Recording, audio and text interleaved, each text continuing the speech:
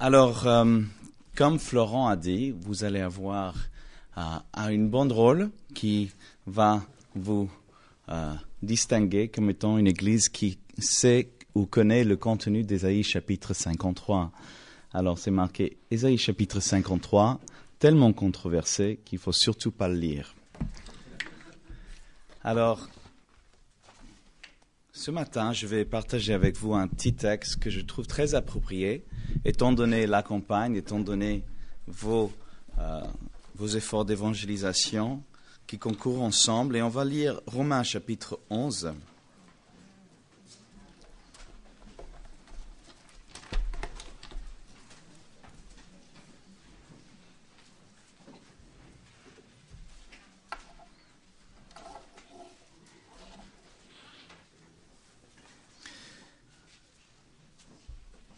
On va lire du verset 1 à verset 15. Je dis donc, Dieu a-t-il rejeté son peuple? Loin de là, car moi aussi, je suis israélite de la postérité d'Abraham, de la tribu de Benjamin. Dieu n'a point rejeté son peuple, qu'il a connu d'avance. Ne savez-vous pas ce que l'Écriture rapporte d'Élie? Comment il adresse à Dieu cette plainte contre Israël? Seigneur, ils ont tué tes prophètes, ils ont renversé tes autels. Je suis resté moi seul, et ils cherchent à m'ôter la vie. Mais quelle réponse Dieu lui fait-il? Je me suis réservé 7000 hommes qui n'ont point fléchi le genou devant Baal. De même aussi, dans le temps présent, il y a un reste selon l'élection de la grâce. Or, si c'est par la grâce, ce n'est plus par les œuvres. Autrement, la grâce n'est plus une grâce. Et si c'est par les œuvres, ce n'est plus une grâce. Autrement, l'œuvre n'est plus une œuvre. Quoi donc? Ce qu'Israël cherche, il ne l'a pas obtenu, mais l'élection l'a obtenu, tandis que les autres ont été endurcis, selon qu'il est écrit. Dieu leur a donné un esprit d'assoupissement, des yeux pour ne point voir et des oreilles pour ne point entendre, jusqu'à ce jour. Et David dit que leur table soit pour eux un piège, un filet, une occasion de chute et une rétribution. Que leurs yeux soient obscurcis pour ne point voir, et tiennent leur dos continuellement courbé. Je dis donc, est-ce pour tomber qu'ils ont bronché? Loin de là. Mais par leur chute, le salut est devenu accessible aux païens, afin qu'ils fussent excités à la jalousie. Or, si leur chute a été la richesse du monde, et leur amoindrissement la richesse des païens, combien plus en sera-t-il ainsi quand ils se convertiront tous? Je vous le dis à vous, païens, en tant que je suis apôtre des païens, je glorifie mon ministère, afin, s'il est possible, d'exciter la jalousie de ceux de ma race et d'en sauver quelques-uns. Et le dernier verset de ce passage qu'on va lire ce matin, car si leur rejet a été la réconciliation du monde, que sera leur réintégration, sinon une vie d'entre les morts? Alors, Paul commence ce passage avec une question que peut-être beaucoup d'entre vous se sont posées déjà une fois. Avec la montée d'antisémitisme en Europe, avec les troubles du peuple juif au Moyen-Orient, en Israël, et peut-être même avec cette campagne de Juifs pour Jésus, est-ce que Dieu a-t-il rejeté son peuple? C'est sûrement la question que l'Église à Rome se posait après l'expulsion des Juifs par l'empereur à son époque. Alors, Paul répond catégoriquement à cette question par une expression typiquement hébraïque, chas v'shalom, loin de là. En anglais, on le traduit God forbid, que Dieu interdise cette pensée. Et il donne plusieurs preuves qui sont explicites et implicites pour dire pourquoi Dieu n'a pas rejeté son peuple. Et la première preuve qu'il donne, c'est lui-même. Car moi aussi, je suis israélite de la tribu de Benjamin, la postérité d'Abraham. Comment est-ce une preuve que Dieu n'a pas rejeté le peuple juif?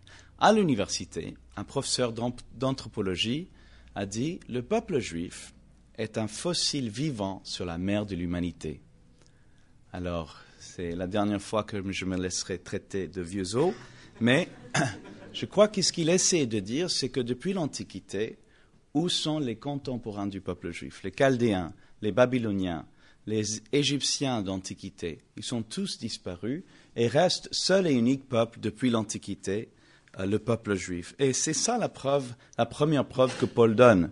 Qu'il y ait des Juifs aujourd'hui est une preuve de l'existence de Dieu et qu'il protège, il est fidèle à ses alliances. À quelles alliances? À plein d'alliances qu'on a lues ce matin, par exemple. On a lu plusieurs promesses de Dieu envers le peuple juif en disant que je serai avec toi à travers la mer, à travers toutes les difficultés.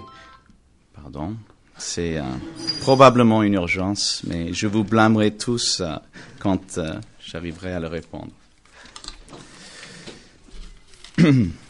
Mais une de ces promesses a été redite dans les paroles de Jérémie, le prophète, tout après avoir annoncé le jour où Dieu donnera une nouvelle alliance par le sang du Messie. Il réaffirme, malgré cette nouvelle alliance, ses promesses envers le peuple juif, en disant « Ainsi parle l'Éternel qui a fait le soleil pour éclairer le jour, qui a destiné la lune et les étoiles à éclairer la nuit, qui soulève la mer et fait mugir ses flots, lui dont le nom est l'Éternel des armées. Si ces lois viennent à cesser devant moi, pour éclairer le jour, qui a destiné la lune et les étoiles à éclairer la nuit, qui soulève la mer et fait mugir ses flots, lui dont le nom est l'Éternel des armées. Si ces lois viennent à cesser devant moi, dit l'Éternel, la race d'Israël aussi cessera pour toujours d'être une nation devant moi. Ainsi parle l'Éternel, si les cieux en haut peuvent être mesurés, si les fondements de la terre en bas peuvent être sondés, alors je rejetterai toute la race d'Israël à cause de tout ce qu'ils ont fait, dit l'Éternel. Alors ce qui est intéressant de cette promesse, c'est que Dieu met cette promesse sur deux conditions. Il le met à la lumière de la désobéissance du peuple juif en disant que ce n'est pas parce que le peuple juif m'est infidèle que je ferai pareil que.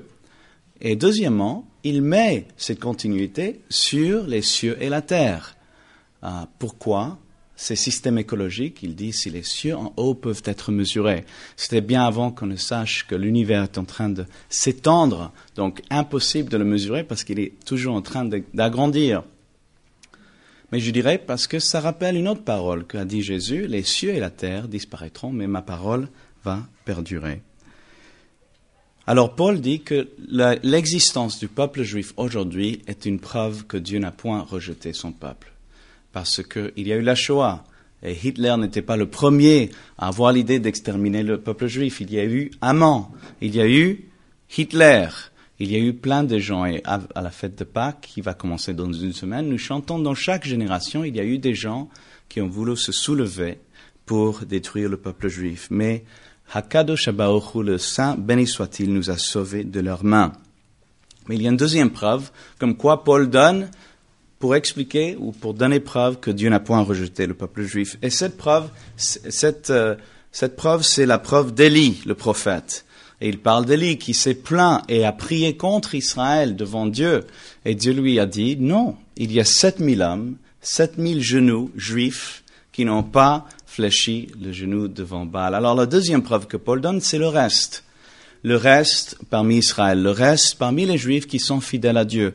Et Paul se donne comme partie de ce reste. Et à l'époque de Paul, il n'était pas le seul Juif croyant en Jésus, il y avait Pierre et Jacques et Jean et Matthieu et tous ces Juifs qui ont reconnu en Jésus leur Messie. C'est la deuxième preuve comme quoi Paul nous dit, Dieu n'a pas rejeté son peuple. C'est pas seulement que Dieu est fidèle à sa parole, c'est pas seulement que Dieu va garder et protéger le peuple juif, mais c'est que Dieu, par le Saint-Esprit, est actif dans la communauté juive aujourd'hui pour les amener à connaître Jésus. Et donc, si nous croyons que cette parole est pertinente pour aujourd'hui, si nous croyons que la parole de Dieu est applicable à chaque génération, nous devons croire que dans chaque génération, il y a eu des Juifs qui se sont tournés au Messie, preuve que Dieu n'a pas rejeté son peuple. Après, il arrive à un point où c'est comme si l'apôtre Paul découvre quelque chose, la grâce de Dieu. Paul, dans sa première expérience chrétienne, est allé de synagogue en synagogue, de communauté juive en communauté juive, et à chaque porte qu'il frappait, on lui claquait la porte sur le nez. Paul, avec avoir puisé dans la tradition juive, Paul, qui a été élevé dans les meilleures écoles, les meilleures yeshivot, les meilleures écoles d'instruction religieuse de l'époque, Paul, qui connaissait la Bible, comme très peu de gens, il dit que son zèle dépassait celle de sa génération, Paul, rejeté par son peuple. Et à un moment, il dit à la synagogue qu'il va quitter le peuple juif pour aller vers les non-juifs. Alors je trouve ça très intéressant de réaliser que Dieu n'a pas voulu utiliser Paul pour atteindre le peuple juif, mais il a voulu utiliser Pierre. Et je crois que dans ce passage, il réalise quelque chose. C'est pas par l'éloquence ou l'intelligence ou l'éducation de Paul que le peuple juif va venir au Seigneur, mais c'est par la grâce de Dieu. C'est une élection par la grâce. C'est un reste donné par la grâce de Dieu. On va en parler dans un petit moment. Verset 11, « Je dis donc, est-ce pour tomber qu'ils ont branché? Loin de là. Mais par leur chute, le salut est devenu accessible aux païens, afin qu'ils fussent excités à la jalousie. » Le rejet du Messie par le peuple juif est difficile à comprendre. Et Paul essaie de nous expliquer l'ironie de cette idée. Mais pour comprendre cela, il faut comprendre le pourquoi du peuple juif. Pourquoi un peuple élu? Pourquoi est-ce que Dieu a voulu choisir un peuple juif?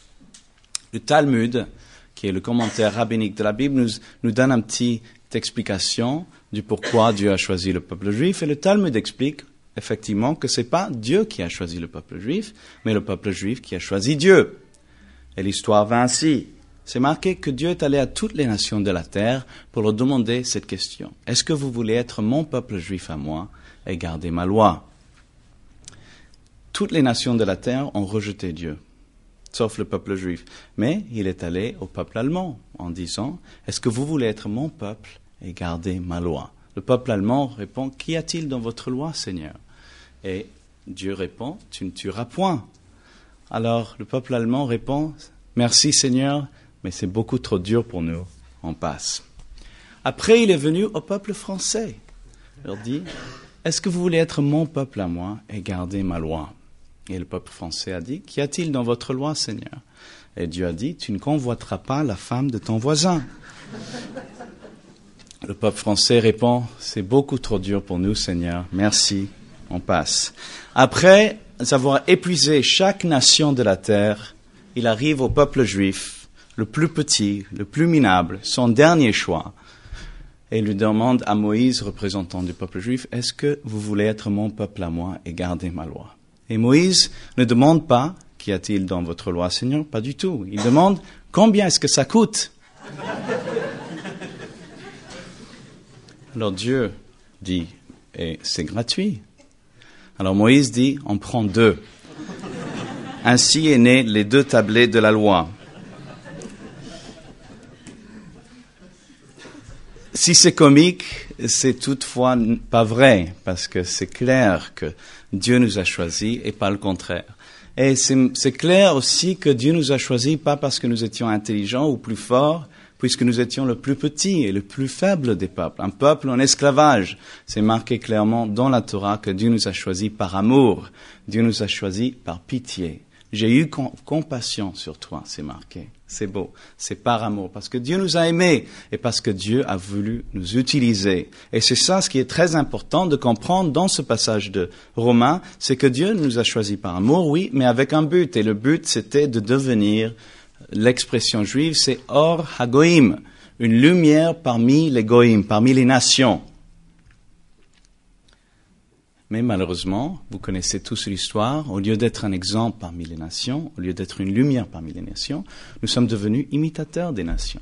Tout comme les rois païens ont sacrifié leurs enfants à des idoles, ainsi nos rois juifs, connaissant la vérité et le vrai Dieu d'Israël, ont sacrifié leurs enfants, ceux qui devaient être les progéniteurs du Messie, aux dieux païens.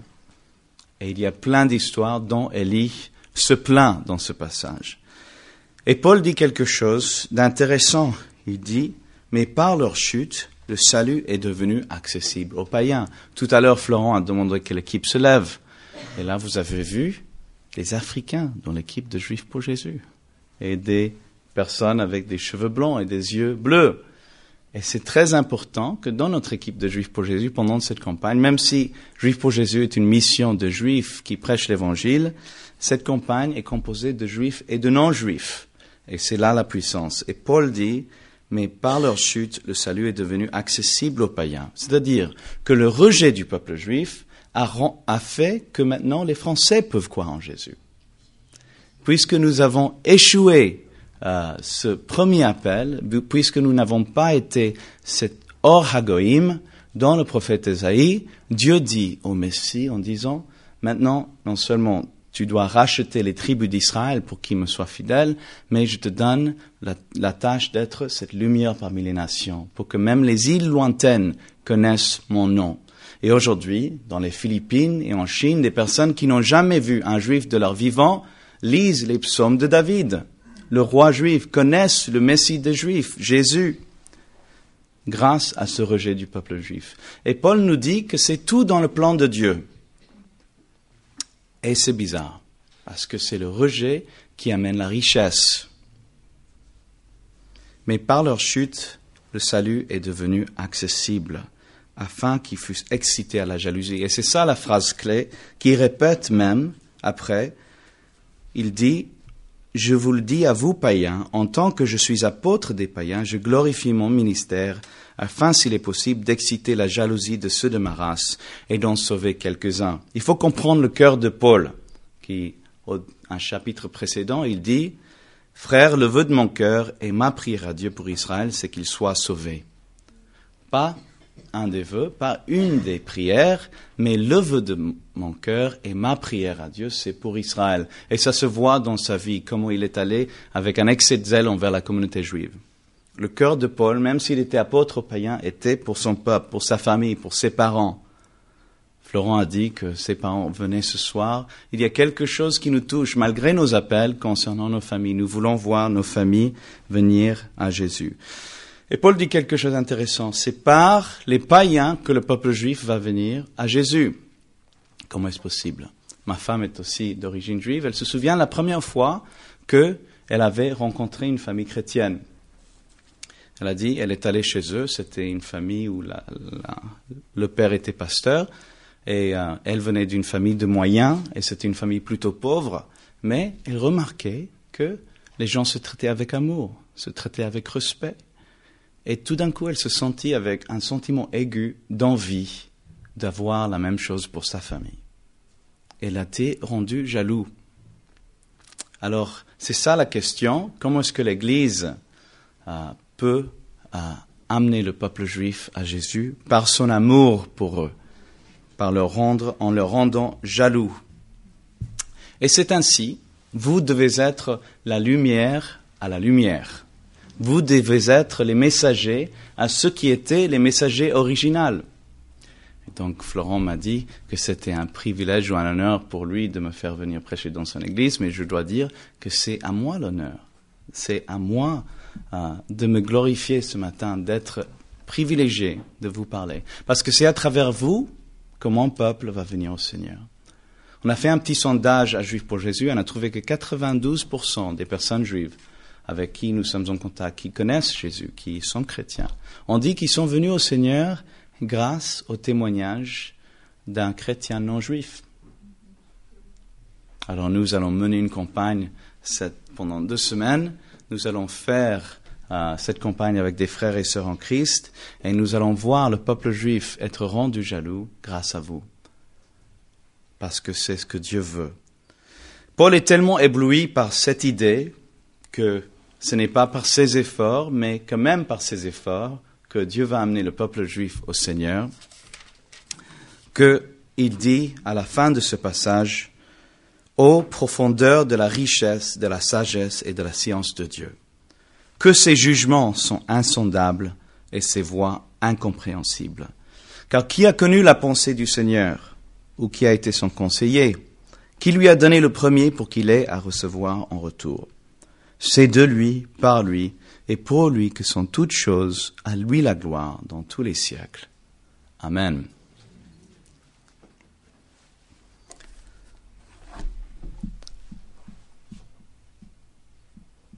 Alors je trouve ça absolument merveilleux que nous sommes ensemble pour faire cette campagne d'évangélisation. Alors, j'aimerais partager quelques sujets de prière avant de laisser la place à Florent de nouveau.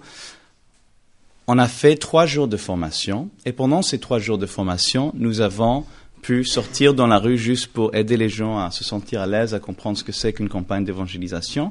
Et à la fin de ces 3 jours, on est sorti finalement entre 4 et 5 heures en tout dans la rue. On est revenu avec les coordonnées de plus de 100 personnes qui voulaient savoir plus sur Jésus et Juifs pour Jésus. Et la campagne n'a pas encore commencé. On a distribué jusqu'à présent presque 20 000 tracts et je crois que c'est les prémices d'une campagne à venir. Et je vous prie de prier pour ceux parmi vous qui vont faire le suivi, parce qu'il y a plusieurs des personnes dans cette église qui vont faire le suivi de différentes personnes qu'on a rencontrées dans la rue. Chaque rencontre dans la rue était vraiment un rendez-vous divin. Et donc, je vous prie de prier non seulement pour cette campagne, qu'on puisse continuer à faire notre travail sans gêne de la part de qui que ce soit, mais aussi pour les gens qui vont rester sur place pour faire ce travail important de suivi. Alors, je vous remercie parce que c'est par vous que moi et ma famille sont venus au Seigneur. Et c'est grâce à vous que le peuple juif à Lyon viendra au Seigneur. Et comme Paul dit, à la fin de tout cela, que c'est normal quelque part, parce que c'est ça le royaume de Dieu. C'est le royaume qui est à l'envers. C'est les derniers qui sont les premiers. C'est les enfants qui rentrent dans le royaume de Dieu. C'est si tu veux avoir ou gagner ta vie, il faut la perdre. Mais Paul dit qu'à la fin de toute cette histoire, quand le peuple juif viendra au Seigneur, que ce sera une résurrection d'entre les morts, puisque les alliances de Dieu seront scellées et les messagers apporteront l'évangile comme ils devraient depuis le départ. Que Dieu vous bénisse. Merci beaucoup et merci de vos prières.